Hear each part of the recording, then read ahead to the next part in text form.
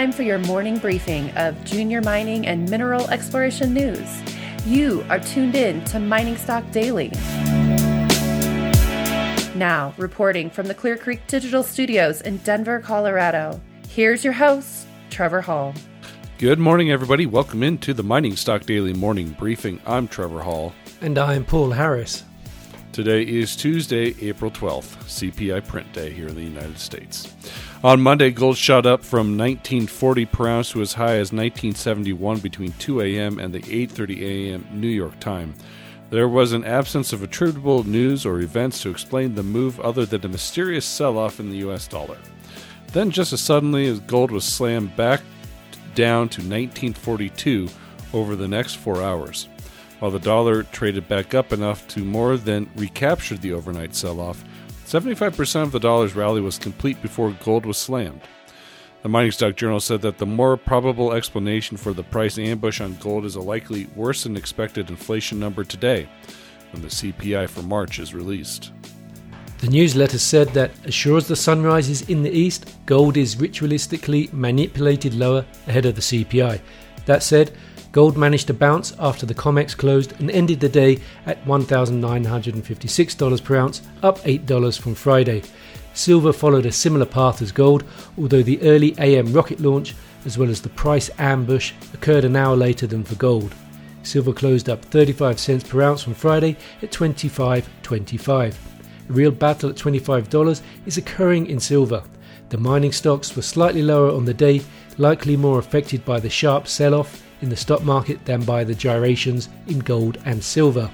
We will get to the news from the miners and explorers in a moment, but first a word about today's sponsor.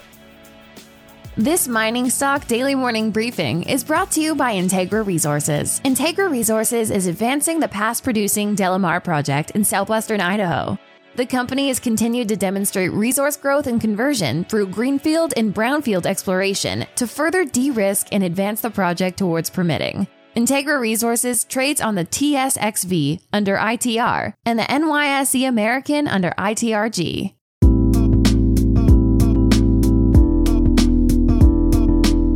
And here's what you need to know this morning.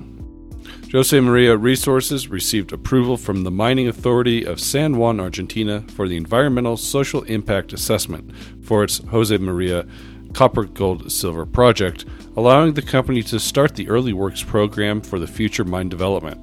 This crucial approval comes a couple of weeks before the company's shareholders are due to vote on whether to accept a $625 million Canadian takeover offer from Lundin Mining on a fully diluted basis.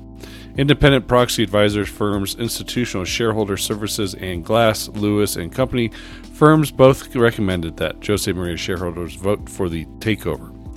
Josemaria hosts proven and probable mineral reserves of 6.7 billion pounds of copper, 7 million ounces of gold, and 30.7 million ounces of silver, and is on track to be the next mine development in San Juan. We spoke to President and CEO Adam Lundin last night, and that interview will be on the podcast later today. Josemaria Resources trades on the TSX under JOSE and on the OTCQB under JOSMF. Calibre Mining announced assay results from ongoing resource conversion and expansion drilling at its Pan Gold mine in Nevada, which continues to demonstrate resource expansion and bolster confidence in known zones, boding well for future resource updates as it infills and steps out along strike between past and active mining areas.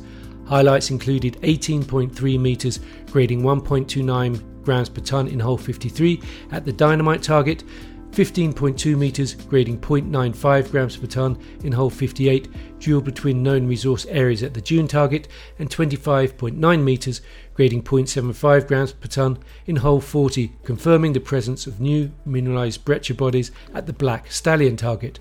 The 50,000 metre 2022 Pan drill programme is the largest in over 5 years on the project. Calibre Mining trades on the TSX under CXB and on the OTCQX under CXBMF. Maguma Gold provided results from its 2021 diamond drill program at the Caribou Gold Project, located 10 kilometers north of Atlantic Gold's Touquoy mine and Moose River Consolidated Mill site, and surrounded by Atlantic Gold claims holding in Nova Scotia. Hole 1 intersected 6 gold-bearing intervals ranging up to 37.1 grams per ton gold over 1.1 meter at a depth of 200 meters. Although planned as a twin, Hole 2 was actually collared on a site 18 meters long strike that intersected 10.86 grams per ton gold over 11.2 meters. Hole 2 intersected 4 gold zones ranging up to 6.9 grams per ton gold over 4.83 meters. Maguma Gold trades on the CSE with NSAU. Liberty Gold has further defined and expanded the higher grade core zone within the Rangefront area at its Black Pine Gold Oxide project in Idaho to an area of about 500 meters by 1 kilometer, with high grade intercepts ranging from 20 to 115 meters in length. It said the mineralization trends shallower as drilling expands the footprint east toward the current Rangefront resource pits and to the north towards the historical Heap leach pad.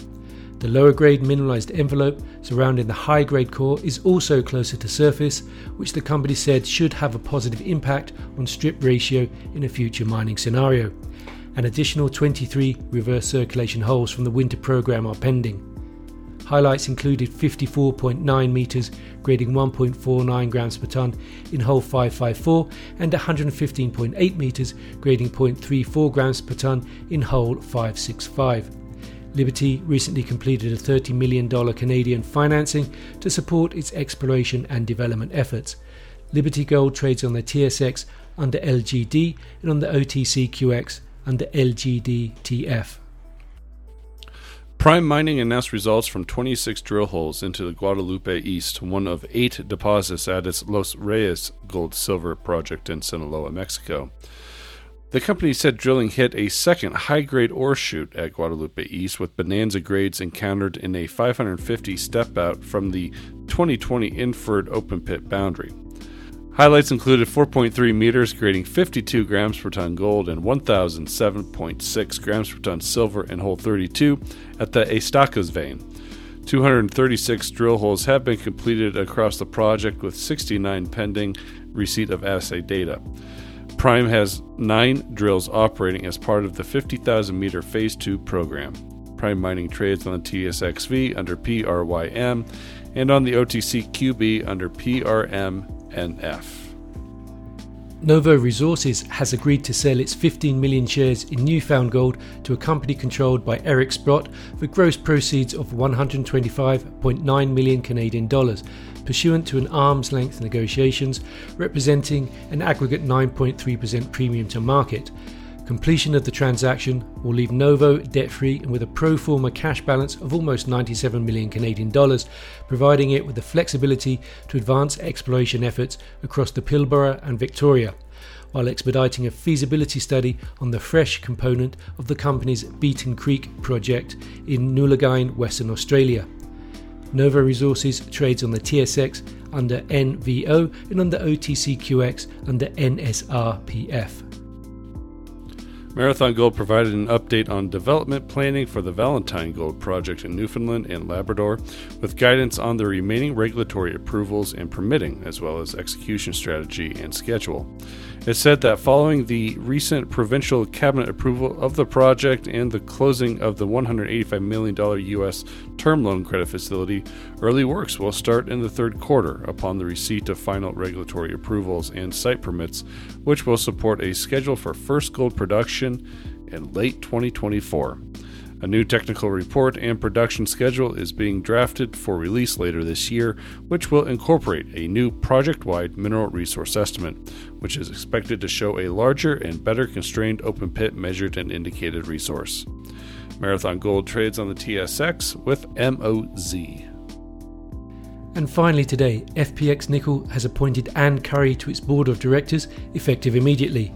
Curry is a recognised leader in the permitting of major Canadian mining projects with over 30 years of experience in the private and public sectors, including a former senior partner with leading global consultancy, environmental resources management, and in her prior role as British Columbia's Chief Gold Commissioner, the chief regulatory authority for the Mineral Tenure Act. So it should be an eventful, perhaps volatile day here in the space. We'll see how the CPI print comes out just minutes after we get this recorded. So that concludes today's morning briefing. The Mining Stock Daily Morning Briefing is produced by Clear Creek Digital and Investment Research Dynamics Mining Stock Journal.